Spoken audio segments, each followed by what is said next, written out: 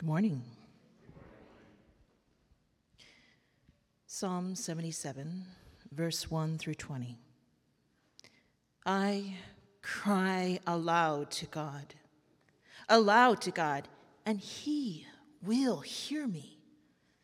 In the day of my trouble, I seek the Lord. In the night, my hand is stretched out without wearing. My soul refuses to be comforted. When I remember God, I moan. When I meditate, my spirit faints. Sene.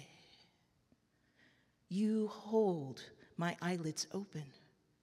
I am so troubled that I cannot speak. I consider the days of old, the years long ago. I said, let me remember my song in the night. Let me meditate in my heart. Then my spirit made a diligent search. Will the Lord spurn forever and never again be favorable? Has his steadfast love forever ceased? Are his promises at an end for all time? Has God forgotten to be gracious? Has he in anger shut up his compassion? Sene. Then I said, I will appeal to the years of the right hand of the Most High. I will remember the deeds of the Lord. Yes, I will remember your wonders of old. I will ponder all your work and meditate on your mighty deeds. Your way, O God, is holy. What God is great like our God? You are the God who works wonders. You have made known your might among the peoples. You, with your arm, redeemed your people, the children of Jacob and Joseph. When the waters saw you, O God, when the waters saw you, they were afraid. Indeed, the deep trembled. The clouds poured out water. The skies gave forth thunder. Your arrows flashed on every side. The crash of your thunder was in the whirlwind. Your lightnings light up the world. The earth trembled and shook. Your way was through the sea, your path through the great waters. Yet your footprints were unseen. You led your people like a flock by the hand of Moses and Aaron. The word of the Lord.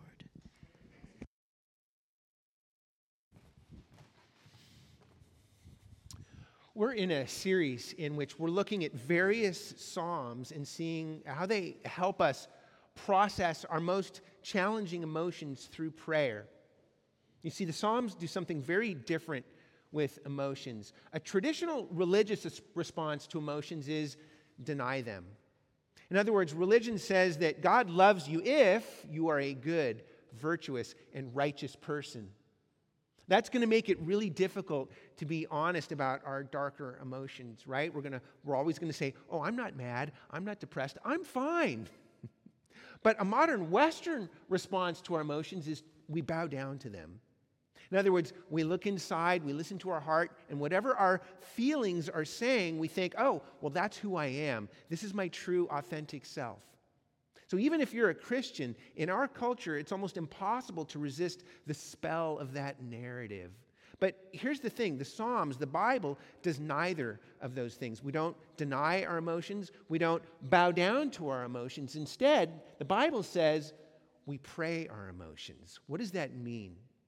Well, that's what we're exploring in this series. Now, this morning we're talking about doubt. Doubt is something you might think, well, isn't that more of an intellectual problem? This is where the Psalms help us, because the Psalms, the Bible, never divides human beings up into, separate compartments and says, now this is an intellectual experience, and over here, this is an emotional experience. Human beings are more complex than that. You never have an intellectual experience that isn't also an emotional experience. That means that doubt is going to be an incredibly complex human experience that is going to include your mind and your thoughts, but is also going to be deeply emotional. So, for instance, there's a whole movement in American Christianity over the past several years that's often called deconstruction or hashtag exvangelical.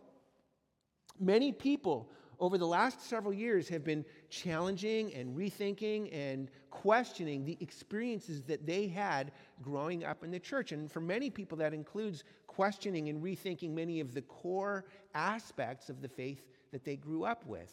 But here's the point. When you talk to people, you realize it's not just an intellectual experience.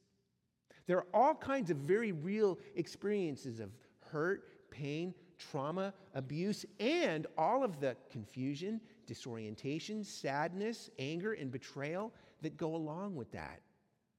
But here's the thing. It's not just people in the church. Doubt in God and doubt in faith in God is a universal human experience. This psalm we just read is Exhibit A. So whether you're someone who grew up in church or whether you're exploring faith or even if you're skeptical in God, this psalm is for you. Now, my goal this morning is not to solve the problem of doubt, okay? That's way too simplistic. But there are things in this psalm that can really help us. And let's see what they are as we walk through it. We're going to see three things about doubt this morning. We're going to see the experience of doubt, the nature of doubt, and lastly, the way through doubt, okay?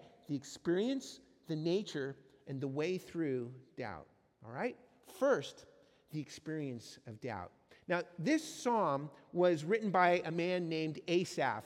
Mary's dad, Pastor Mike, preached through one of his other psalms just a couple of weeks ago. Now, we don't know what he was going through, but he talks about his experience here. He talks about the day of my trouble. So, it was some experience of evil, some experience of suffering, but whatever it was so bad that it was causing him to genuinely doubt everything he thought he knew about God. So look at how he expresses this. He asks, has God's steadfast love forever ceased? Has God forgotten to be gracious? Has he in anger shut up his compassion? Here's what's so stunning about these questions. These questions are all directed at the core Orthodox beliefs that he would have grown up with all his life. In other words, in the Exodus, it's the story of how God rescued Israel out of slavery and brought them into the promised land. But when God brought them out, he led them to Mount Sinai. And on the mountain, God revealed himself to Moses. And in this very famous chapter, Exodus 34, God proclaims his name to Moses. He reveals who he is. And he says, the Lord, a God compassionate, gracious, abounding in steadfast love. Do you see what's going on here? These are the very things Asaph is talking about. And then over and over again in the Bible, whenever the Bible wants to talk about who God is, it quotes this passage. Do you see what's happening? Asaph isn't just doubting like peripheral beliefs about God. This is the core center of biblical faith. Anyone who heard Asaph asking these questions would have probably gasped, like, blasphemy. That's heresy. In other words, thousands of years ago, Asaph was deconstructing his faith. And you can see he's severely distressed over it. I mean, he's crying out, he's moaning, he can't sleep. Why? What is doubt? Doubt is when your eyes are telling you one thing, but your heart is telling you something else. So look at how Asaph describes it in this passage. He's talking to God and he says, you hold my eyelids open. So he's having an insomnia. And you've probably experienced this yourself. You know how when something really bad happens and you can't sleep, you can't stop thinking about it, stewing about it, you can't stop worrying about it. In other words, you can't stop staring at it. You're kind of obsessing over it. In other words, your eyes are telling you something that can't be denied. The problem is your heart is telling you something completely different. Do you see what's happening? Doubt is an experience of extreme disorientation. One writer I read called it spiritual dizziness. He said, if you've ever been on a treadmill, you know how you can look straight ahead and you'll be okay. Or you can look down at your feet and you'll be okay. But if you look in the wrong place, if you look up or if you look off to the side, your brain will think you're in the middle, but you'll start veering off. And if you're not careful, you can seriously injure yourself. That's what doubt is like. Now, what do we learn from this? Well, first of all, the first thing we learn is that doubt is a very natural struggle. Everybody doubts. So if you look at this psalm, it's not just skeptical people that doubt. Asaph is a very religious guy. I mean, he wrote psalms. That means he actually wrote parts of Scripture. You think about, the different levels of spiritual attainment that people can rise to. It doesn't get any higher than this. God used Asaph to write parts of the Bible, and yet even he is doubting. So if you're exploring faith, I want to encourage you that doubt is a very natural part of life. But if you grew up in church, I want to encourage you that if someone like Asaph can doubt, you can doubt too. Especially because in the church, a lot of times, there's all this pressure to conform, to believe, never to question authority. And yet, when you look at the Bible, that's not what you see. Not only is doubt natural, in the second place, doubt is often part of the process of growing deeper in your faith. So for instance, when you look at the Bible, there's all kinds of famous doubters in the Bible. By far the most famous is the guy, his whole name is defined by his doubt. Doubting Thomas. You remember Thomas? When Jesus rose from the dead, Thomas is the guy who said, "Unless I see the nail prints in his hand and put my finger in his side, I will never believe." And then Jesus shows up and said, "Hey, Thomas, go ahead. Look at my hands. Put your finger in my side. Do not disbelieve, but believe." Now, I love the way Jesus deals with Thomas because on the one hand, yes, he's calling Thomas out of doubt and into belief. But on the other hand, he doesn't scold Thomas. He works with Thomas. He would never have shown his hands and his side to Thomas if there was something wrong with that. He doesn't scold Thomas. He actually works with him in the middle of his doubts. And here's the really amazing thing about this. When Thomas sees Jesus' hands and his side, he cries out, "My Lord and my God." That is one of the most exalted and highest expressions of worship of Jesus in the whole Bible. And who did it come from? The guy who doubted. Friends, here's the point. Doubt is a natural struggle. Doubt is an experience of extreme disorientation and spiritual dizziness. It's when your eyes are telling you one thing, but your heart is telling you something else. But not only is doubting natural, it's often part of the process by which we grow deeper in our faith. So at this church, we want to be a place where you're free to ask your questions, where you're free to express your doubts. We want to engage that. We don't want to shut it down. We want to engage it because God engages it. The Bible engages it, and we want to engage it too. Now that leads to our next point. We've just seen the experience of doubt, but next we need to look at the nature of doubt. Asaph is tempted to doubt in God because he's got this experience where he's tempted to believe that something he can see, namely evil and suffering, is changing the way he believes in something he can't see, namely God. Now, in fact, I think that it's true that evil and suffering to this day is still probably the biggest objection to faith in God, and especially the God of the Bible. Even people who are deconstructing their faith nowadays because of hypocrisy in the church. Things like narcissistic leadership, abuse, misogyny, a lack of concern over racial justice. That's hypocrisy, but hypocrisy is what? It's a form of evil. Evil is one of the biggest problems for faith in God in this world. There's a tension between the evil you can see and the God you can't see. Doubt is the disorientation and spiritual dizziness that you feel as a result of that tension. But this is where we need to drill down a little more deeply. Halfway through this psalm, there's a shift that occurs. So in verse 10, Asaph says, "Then I said, I will appeal to this, to the years of the right hand of the Most High." So in other words, Asaph is saying that he's going to appeal to something that's going to help him work his way through doubt. And we'll talk more about what that is in our last point. But for right now, here's what we need to see. What is an appeal? If a lawyer is trying a case and she doesn't get the verdict she wants, she can appeal to a higher court to try to get a different verdict. An appeal is when you're making your case to some kind of authority, and whatever authority you appeal to, you're asking that authority to validate your narrative of reality. When Asaph says, "Then I said, I will appeal to this," the clear implication here is that up until this point, he's been appealing to some other narrative. Now, in Asaph's case, the narrative of evil is directly challenging his narrative of a loving God. But here's the point. Asaph's doubt is not the absence of belief. It's the presence of an alternate belief, an alternate narrative, an alternate appeal that is challenging his belief, his narrative about God. Or we could say it like this: you can never doubt one thing without simultaneously believing something else. Right? You can never doubt one thing without simultaneously believing something else. It's the presence of that alternate belief that's actually causing the doubt in the first place.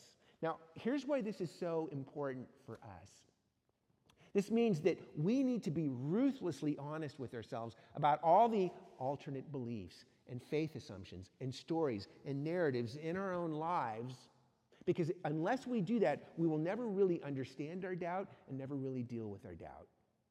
And this is especially important if you're someone who's maybe exploring faith or skeptical about God, because there's a narrative in our culture that goes something like this. Many people would say, look, I'm a scientific person. That means that I don't have beliefs, I have facts. So for instance, Stephen Colbert interviewed Ricky Gervais a few years ago on his show. And Ricky Gervais is a British TV actor and comedian. He's also a very outspoken atheist. And during the interview, Ricky Gervais explained his atheism to Stephen Colbert like this. He said, "Atheism isn't a belief system. Here's atheism in a nutshell. You say there's a God. I say, can you prove that? You say no. I say, I don't believe you then." The idea here is that unless you can prove something scientifically, the only way you can know something is if you can prove it by scientific fact. So for many people in this world, evil is like one of those brute facts that nobody can deny. Now listen, is it a problem that the Bible speaks about a loving God, and yet we live in a world of evil? Absolutely. But if there is no God, if this world is all there is, then we've got an even bigger problem. What is that? Let me explain it like this. Andrea Palpant-Dilley is a woman. She grew up as a child in Kenya with parents who were medical missionaries. By the time she was a teenager, as a young girl, she had grown up seeing so much death and suffering that by the time she was a teenager, she was seriously doubting in the goodness of God. And by the time she was in her early 20s, she had totally rejected Christianity. Until one night, she met a young man who began telling her that all morality is relative, that there's no such thing as objective right and wrong. And before she even realized what she was doing, she just started responding to him and saying, look, if all morality is subjective, then you can't say Hitler was wrong. You can't say starving babies is wrong. You can't condemn evil. There has to be some objective moral standard up here. And when she said up here, she waved her arm in the air, drawing a horizontal line. And that, she said, was the beginning of her journey back into faith. She said this later in an interview. She said, when people ask me what drove me out of the church and what brought me back, my answer is the same. I left the church because I was mad at God about suffering and injustice. I came back to church because of the same struggle. I realized that I couldn't even talk about justice without standing inside of a theistic framework. In a naturalistic worldview or an atheistic worldview, an orphan in the slums of Nairobi can only be explained in terms of survival of the fittest.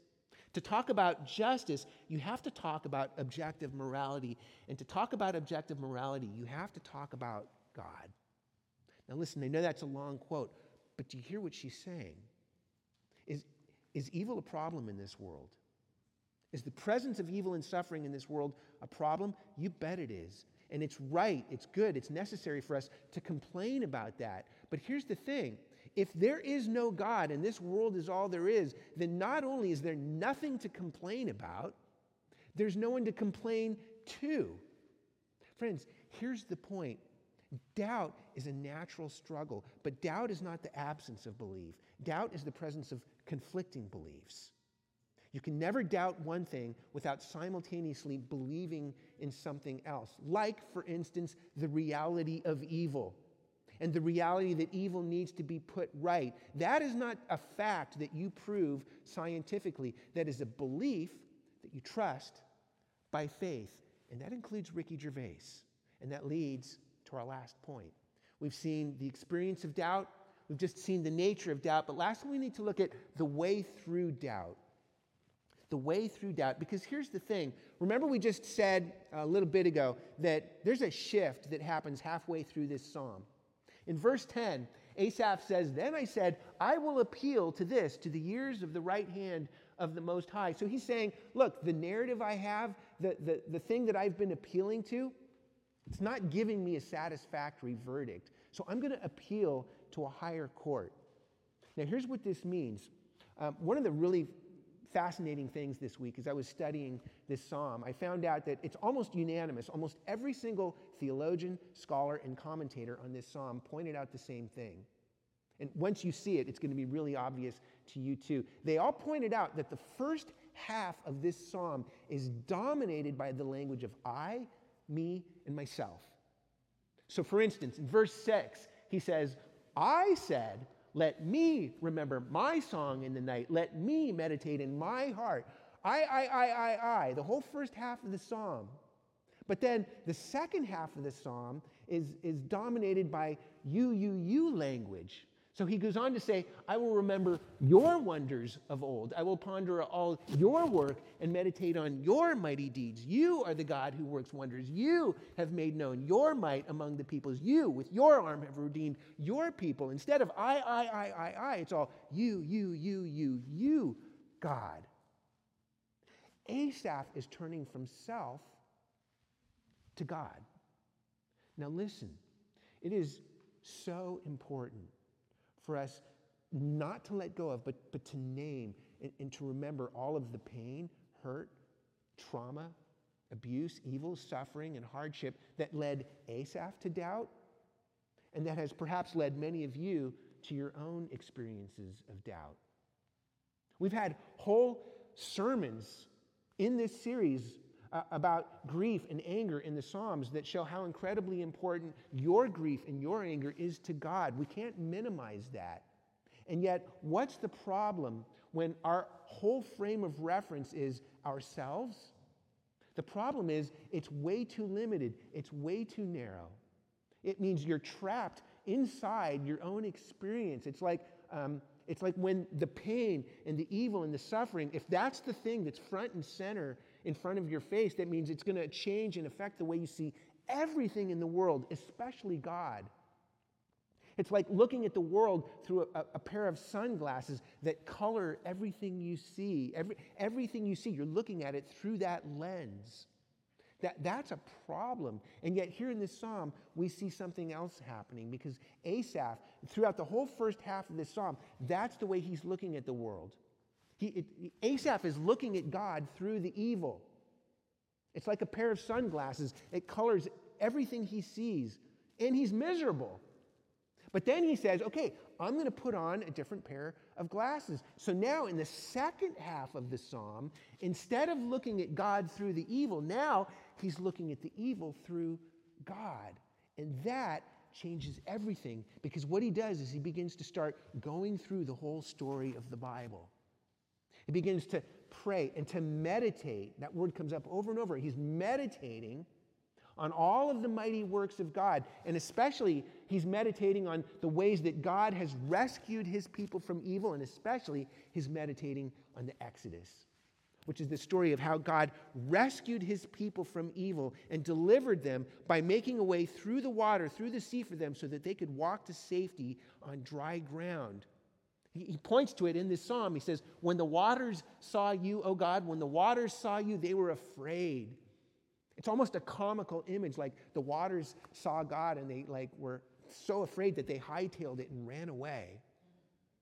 God, this is saying that God made a way for the Israelites through the water. But here's the amazing thing. When we see evil and injustice in this world, we want to know, God, what are you doing about this, right? And if God is not working the way that we think he should be working, we doubt. But the amazing thing about this psalm is that it shows us a God who never does things the way we expect him to do them. So verse 19 says, your way was through the sea, your path through the great waters, yet your footprints were unseen. In other words, this is saying that the way God rescues us from evil is by going right into it himself. That God goes into the waters. He goes into the danger, the evil, the hardship, the trouble, the suffering, and the pain. God dives headlong into it and makes a way through for us. He's always doing things the way we would never expect it. That God dives headlong into the waters for us in order to make a way through the water for us. And yet, it says, your footprints were unseen. In other words, because this God acts so unexpectedly, there's always room for doubt. So for instance, you can maybe imagine some scientifically modern-minded Israelite who would have been walking through the sea and the waters parted on either side of him, and he could have said, well, now there must be some natural explanation for this. There's always room for doubt with this God. He never does things the way we expect him to do. Why? It's because he wants a relationship with you that's based on trust. And the only way that trust can grow is if there's also room for doubt. Otherwise, there wouldn't be any trust, right? Friends, the main call to action in this psalm is remember. Over and over and over again. Remember. What is remembering? Remembering is it's a form of vision. Remembering is a way of looking at things. You're taking images from the past. You're assembling them into a narrative, and then you're assigning meaning to them. Remembering is a whole new way of looking at things. So in this psalm, what he's doing is he's remembering, he's praying, he's meditating on the mighty works of God, on the exodus of God. He's no longer looking at God through the evil. He's looking at the evil through God. And the ultimate exodus, the ultimate place where we see God diving headlong into evil in order to rescue us from evil, is on the cross of Jesus Christ. Because on the cross, Jesus Christ experienced the ultimate disorientation, ultimate spiritual dizziness. In this psalm, Asaph is crying out in his day of trouble, but on the cross, Jesus cried out, my God, why have you forsaken me?" Jesus was experiencing the ultimate forsakenness, the ultimate disorientation and dizziness of alienation and separation from God. And even more than that, can you imagine what it would have been like if you had been standing at the foot of the cross, looking up at Jesus hanging there on the cross? And what would you have said? Ladies and gentlemen, God has left the building. His footprints are unseen here. God has abandoned Jesus. He's abandoned us. God couldn't possibly be at work here. We'd be looking at God through the evil. And yet, on this side of the resurrection, we know that far from not being at work, God was most powerfully at work. That in the place on the cross where it looked like God had most abandoned Jesus and where he was least at work, that on the cross, Jesus was single-handedly destroying all evil, all suffering, all death, all sin for all time. His way was through the waters, yet his footprints were unseen. Friends, remember the cross. Remember the life, death, and resurrection of Jesus. Prayer and meditation on this storyline is a way of looking at things in a new way. We're no longer looking at God through the evil. We're looking at the evil through God. I want to tell you a story about one of my favorite preachers who was very well known for his three-point sermons and for quoting German philosophers. Of course, I'm talking about Dr. Martin Luther King Jr. Martin Luther King Jr., in 1963, he was sitting in a jail cell in Birmingham because he had been protesting unjust segregation laws in Alabama. And while he was there, 8 white clergymen wrote an open letter criticizing Dr. King because they were accusing him of being an outside agitator. And so as a response, Dr. King wrote a very famous letter from a Birmingham jail. And in that letter, Dr. King begins by just calling out the call to justice, the urgent call to justice in this world. But then he goes on to talk about how deeply disappointed he was in the white church for not only failing to support the civil rights movement, but in many cases, outright opposing it. Now think about this. If anyone in the world would have had good reason to reject Christianity, reject the church, to reject faith in God because of the church's failures to uphold the cause of justice, it would have been Martin Luther King. But what did he say? Did he say to these white Christian leaders, look, the problem with racism and injustice in this world is that you're being too Christian? The only way we can really address race and injustice in this society is to get rid of faith. Did he say that? No. In fact, he said the opposite. He said the only way we can really address race and justice in this world is by getting deeper into your Christian faith. The problem is not that you're not Christian, is that you're too Christian. The problem is you're not Christian enough. And then he starts meditating. He starts going through the story of the Bible and meditating on all the ways that God worked through the world. He says, wasn't Jesus an extremist for love? The problem is not that we're too Christian. The problem is we're not Christian enough. He says, wasn't Jesus an extremist for love? Wasn't Amos an extremist for justice? Wasn't Paul an extremist for the gospel? What's he doing? He's meditating. He's remembering on Scripture. He's not looking at God through the evil. He's looking at the evil through God. Friends, remember. What is to remember? To remember is the opposite of dismember or deconstruct. It's a way of putting the story back together again. Meditate on the life of Jesus. Meditate on the cross and resurrection. The more you do that, the more you put the story back together again, you'll no longer be looking at God through the evil. You'll be looking at the evil through God. Because this is a God who calls you to trust in him. And yet his footprints were unseen. He doesn't work the way we think he was going to work. And listen, I know that's scary, but at the end of the day, here's the deal. You are going to put your trust, not your certainty, your trust in something. And whatever it is, you're going to believe in it. You're going to give yourself to it. You are going to trust in something because doubt is not the absence of belief, it's the presence of conflicting beliefs. You can never doubt one thing without simultaneously believing in something else. What are you believing in today? What are you trusting in today? Remember the cross and resurrection. Meditate on the God of the Exodus, the God who works mighty works, so that you can know that when you go into the water, when you go into the storm of doubt, that you've got a God who's with you in the midst of that. You're not alone. He's going to make a way through it for you because that's exactly what he did on the cross of Jesus Christ. Let's pray. Father, we praise you this morning because you are a God who dives headlong into the waters of evil and suffering and hardship and trouble and pain and even our doubt. And you make a way through us because on the cross, you made a way through for us through our Savior, Jesus Christ. Lord, you are the God who acts in ways we would never expect. Your footsteps are unseen, and yet we praise you this morning, God, that you're a God who can always be trusted. Thank you for calling us into a relationship with yourself. We pray this morning that you would help us not to look at you through the evil, but to look at the evil through you. For we pray all these things in Jesus' name, amen. Friends, we're going to receive our offering at this time.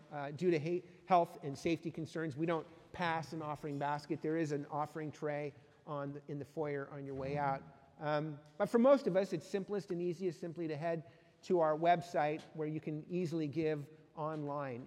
Now, if you are a regular member or attender at this church, this is an opportunity for us to participate together in the vision of our church. Our vision is to see the city made new by the gospel, spiritually, socially, and culturally. But if you're a guest or visiting this morning, we want to invite you to remain our guest and our visitor.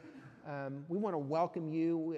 Please don't feel any obligation to participate with us financially. Instead, we have a COVID-19 page on our website. So if you're going through some hardship right now, you can contact us through that web page and let us know if there's some way that we can help you. We have a fund that we have established for that very purpose. So please let us know if there's any way we can serve you this morning. But for all of us, this is an opportunity to meditate, to remember the story of Jesus, the cross and resurrection that gives us a whole new way of looking at life and the world and God. Let me pray for us, and then the musicians are going to play for us. Father, we thank you for these gifts and these offerings people give so sacrificially to this church, Lord. So we thank you for that, and we pray that you would use these gifts and offerings, that you would multiply them, Abba, that many others may come to see and know and trust this Jesus who makes a way through evil for us. For we pray it all in Jesus' name, amen.